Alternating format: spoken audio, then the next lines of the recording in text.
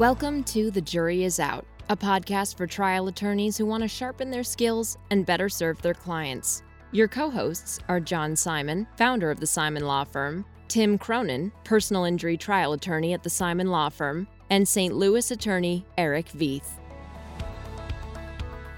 Welcome to another episode of The Jury Is Out. I'm Eric Veith. I'm John Simon. Brad Winters, welcome back a third time. Well, thank you very much. It's great to be here with you all. It's fun. We're going to talk about your tips. You've been accumulating Secret rules, Eric. Secret rules. No longer. No longer secret rules. We're going to reveal some of these. Tell us about the origin of this document. I used to have a friend who would always say that the purpose of my life is to serve as a warning to others. And I know what he meant. And that as a young lawyer, I would see things and hear things and be told things and make mistakes. And I started to write them down.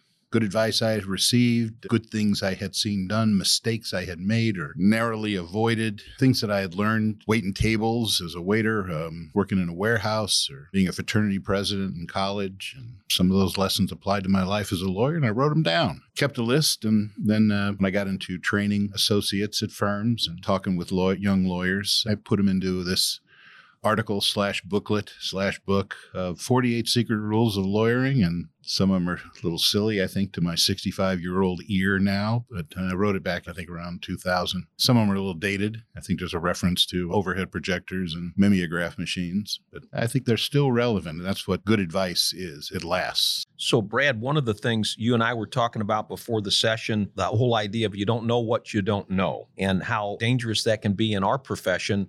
Lawyers constantly are in my office asking, and they should be, asking me about issues and cases or how to handle things. And they'll come into my office with a case, tell me the facts of the case, and they have one particular issue, and I'll recognize two or three other things that probably are going to go wrong that they weren't even thinking about. And it's the whole thing. It's the idea of you don't know what you don't know. And here's the thing. It's life. There are a lot of things that you'll never know until they come up and appear or bite you or whatever. I've given these 48 secret rules to our law clerks consecutively when they come in. We have 10 or 12 law clerks every year, and I give it to them as mandatory reading. I love the advice in here.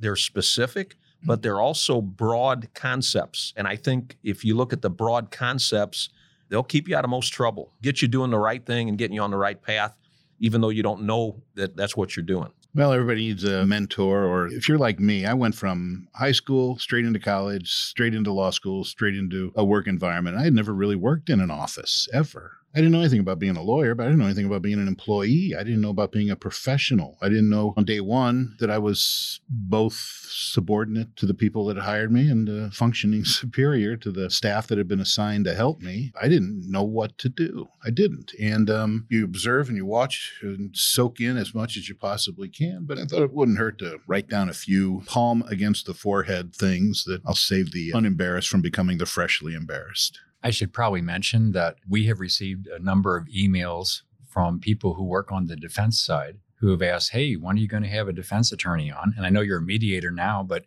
you have 30 years of experience at a defense firm. And I know some of these are more geared toward defense attorneys. This is your day. For those of you who wrote those emails, this is a chance for you to know that we're not ignoring you. Yeah, there's a section in there about timesheets, which I know there's a population of folks who've never touched one. What about timesheets? What about them? I haven't filled one out in 30 years, Brad. Well, you're probably out of practice, John. The cardinal principle of timesheets to me is, after unvarnished truth, is that the description of what you did has to be consistent with the amount of time you wrote down. And that may seem obvious, but I've seen some whoppers, and I had a couple of examples in the book. But a timesheet entry has got to make sense not only objectively, but it's got to make sense to the people who are going to see it. And it's important, if you're going to be in a firm where timesheets are kept, that you understand the process. Where does it go once it leaves your hands?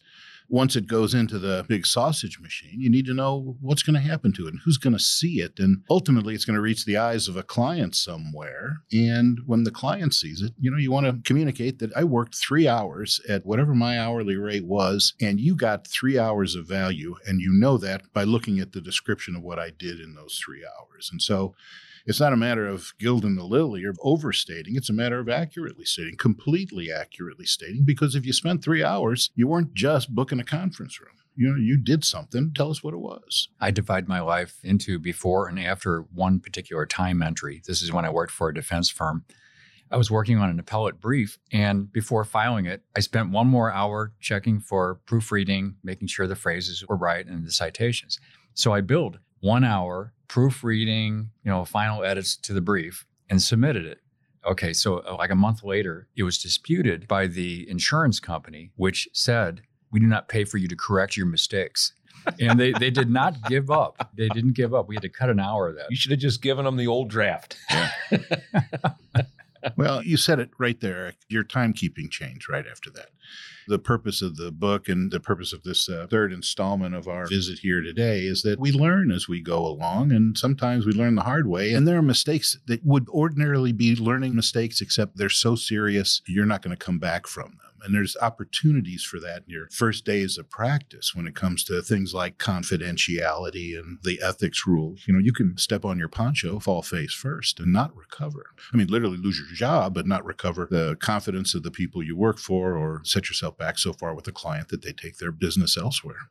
Happens all the time. So, Brad, we're not going to be able to go through all 48, but a couple of them I want to touch on. The first one you list is return your phone calls and emails now.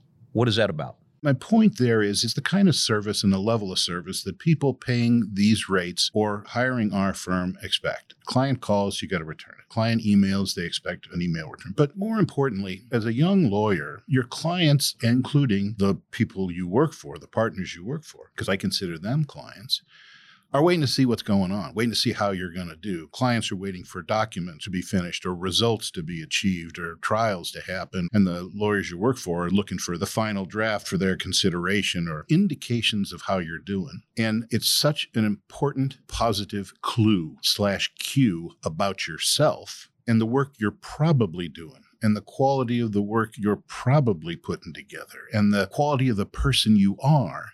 If you're responsive quickly, I mean, we have all done this where you've sent an email out, you're up late, it's 2 a.m, I'm going to send an email over to him, see it in the morning, and they respond instantly. There's an impact to that. And if a client or, potential client were to send you an email saying, hi, we met here, I have an issue, can you give me a call sometime?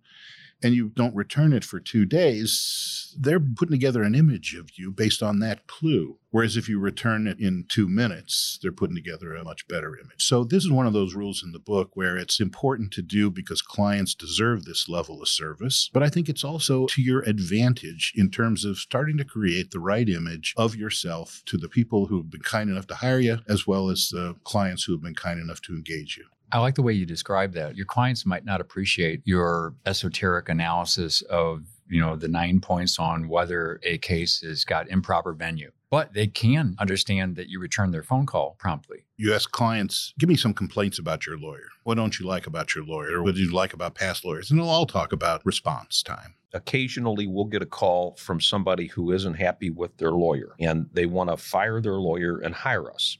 And I'll first ask them, what's the issue? And it's almost always they won't return my calls. I can't talk to them. They're not available. A lot of times it's somebody I know who's a very good lawyer. They're just not returning the calls. And I will tell the client, look, they're a good lawyer. They're busy. Call back and ask to schedule a time to talk to them. Okay. And I might, if I know the lawyer well enough, pick up the phone and say, hey, look, you need to give this client a call. It's easy. You can't take calls when they come in. We all know that. You're in trial, whatever.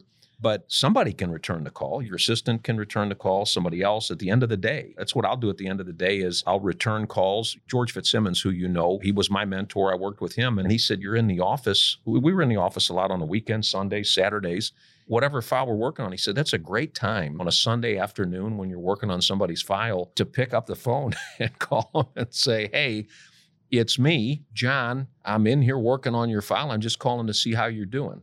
And I mean, that's like solid gold. First of all, you're working on their file. But, I got news for everybody listening. You don't need to be a great lawyer to have people think you're a great lawyer. Just return their calls. Just return their calls. I was a journalism major for a while, and I took a reporting class. And one of the exercises was there's an accident, a bus and a car, a school bus. Nobody hurt, write the lead. And, the professor went around the class, and everybody had an idea, and none of them were any good. And the professor said, here's the lead. 30 students escaped serious injury. It was a fender bender, nothing happened. And the point was, sometimes that's news. You need to report to the client, there's nothing going on in this case. Yeah. Because certainly on the defense side, they're getting bills and they're seeing the bills. And if you're not keeping them up to date on what's actually happening in the course of a lawsuit, they're assuming nothing's happening. If there's just a period where nothing's happening, you got to call them and say, just checking in with you. I just want to tell you that there has been a deposition in 3 weeks. The next one's scheduled this day. Here's where we are. And sometimes the fact there's no news is news. Eric, you go with the next rule. Well, I would go with rule number 3. The only thing worse than bad news is unexpected bad news. Well, that rule makes me a little sad because this is one of the things I think we were talking about in episode 1. This is a great piece of advice I got in a place that doesn't exist anymore. I mean, face-to-face meeting with Jack Musgrave, one of the partners that trained me many years ago. I'd missed a hearing because I hadn't put it on my book. And I finally came in and told Jack, and through the conversation, he said, that's okay. We'll fix it now because you handled it quickly. Because if an order had been entered and I'm finding out that you 2 weeks ago had missed a hearing, this would have been a different matter completely. And that's where I think he uttered the words in those exact words. The only thing worse than bad news is unexpected bad news. Keep the client alerted, manage expectations. If the case is going bad, don't say it's going good. Always err on the side of more information, and the bad news won't be unexpected if it's bad. So one of your rules is about good news too. There's no news like good news, but share the credit. Well, great men are generous with praise. And if a lot of people in the firm were involved, send a note to the partner thanking the paralegals and legal assistants and associates and the other folks who helped you achieve this great result.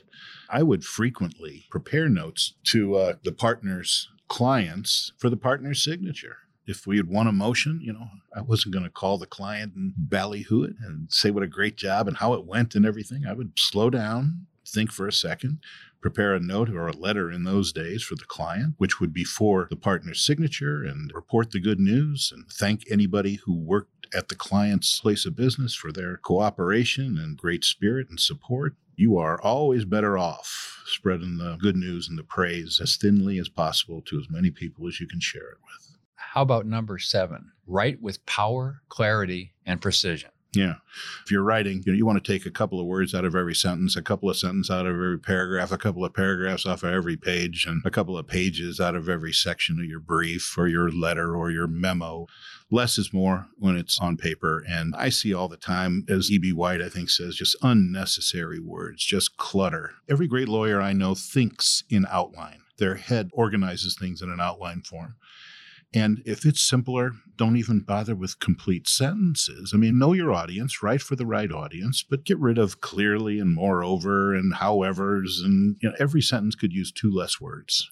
Great writer is one of the great compliments that a client can give you or a partner can say about you.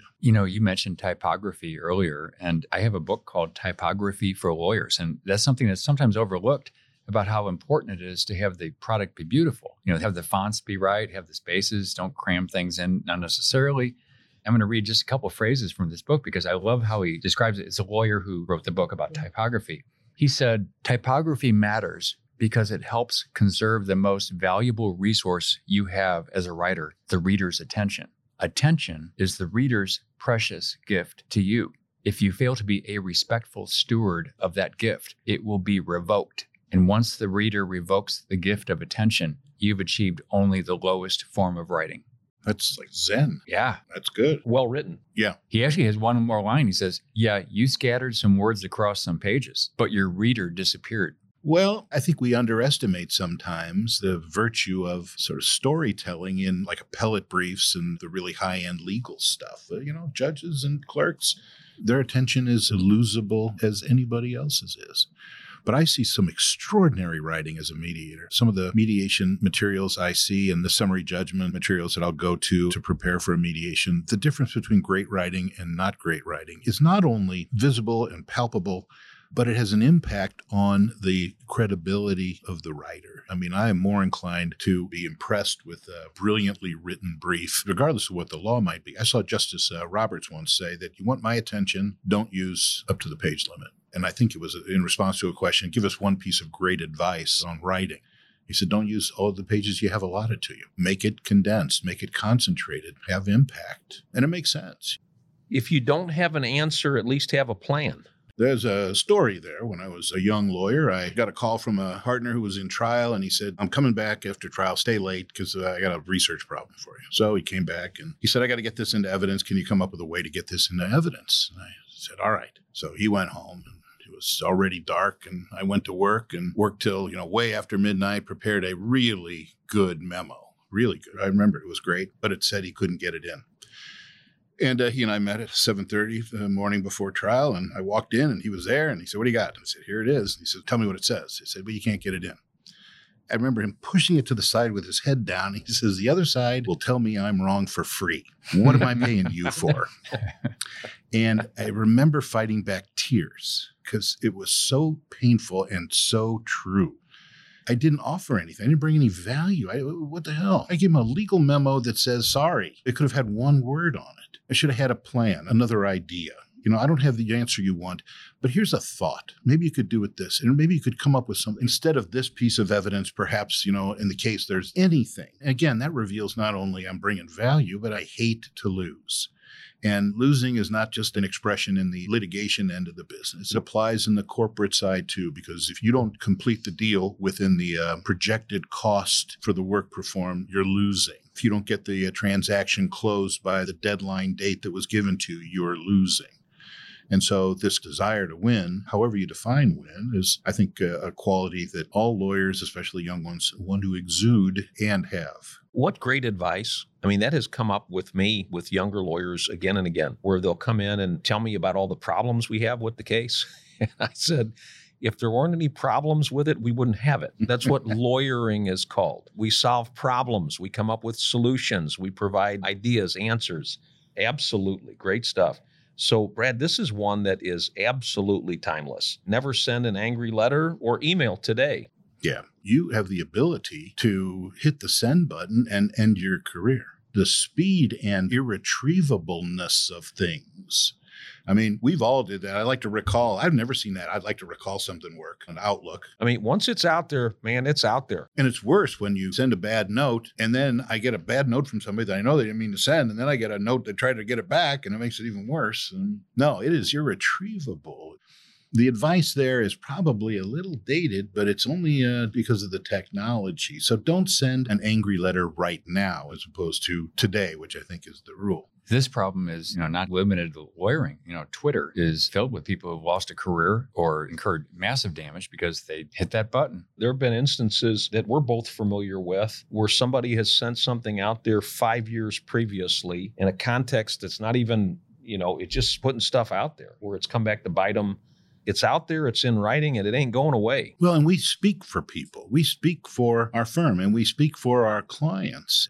You've heard this advice. Everybody has made the mistake, but now that you're a lawyer and you've moved from law school to lawyer status, you've got to slow down. Before you hit that send button, a million alarms should go off and double checks and read everything carefully. But if it's sent in the heat of the moment, give it an hour and you'll never regret that you did. I've also got to do the check on my own. I know this goes into one of your other rules. I hate finding typos in anything I send out. Well, and if you're angry, there's going to be a typo in there because you're going to be banging on the keys. And somewhere else in the book, I know I say this, but every lawyer knows how to fight. The good ones know when to fight. Clients don't want to see that you're making it worse.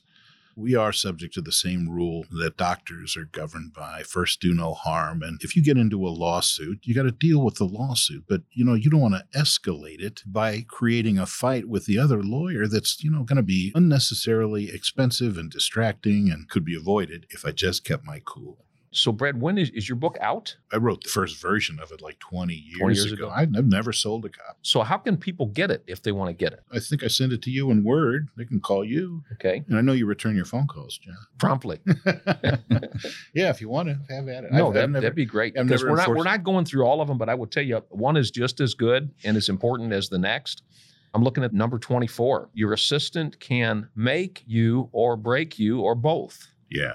And young lawyers, you will find it out because everybody comes to work with two universes, the universes of things they have to do and the vast universe of things they could do.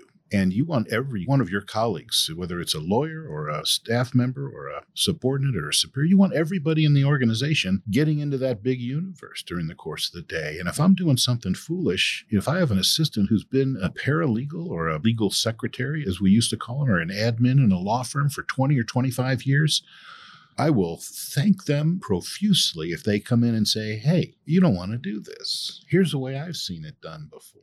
If I can have that person on my team rooting for me, covering me, watching my back, I am much better off as opposed to being a jerk and having somebody, involved. Back when we used to have some people doing our typing, I guess it still happens sometimes. With, well, if that's the way you want it, that's the way I'll do it. Knowing it's not the way it should be done or not the best way to do it. That all falls again under the general heading of don't be a jerk.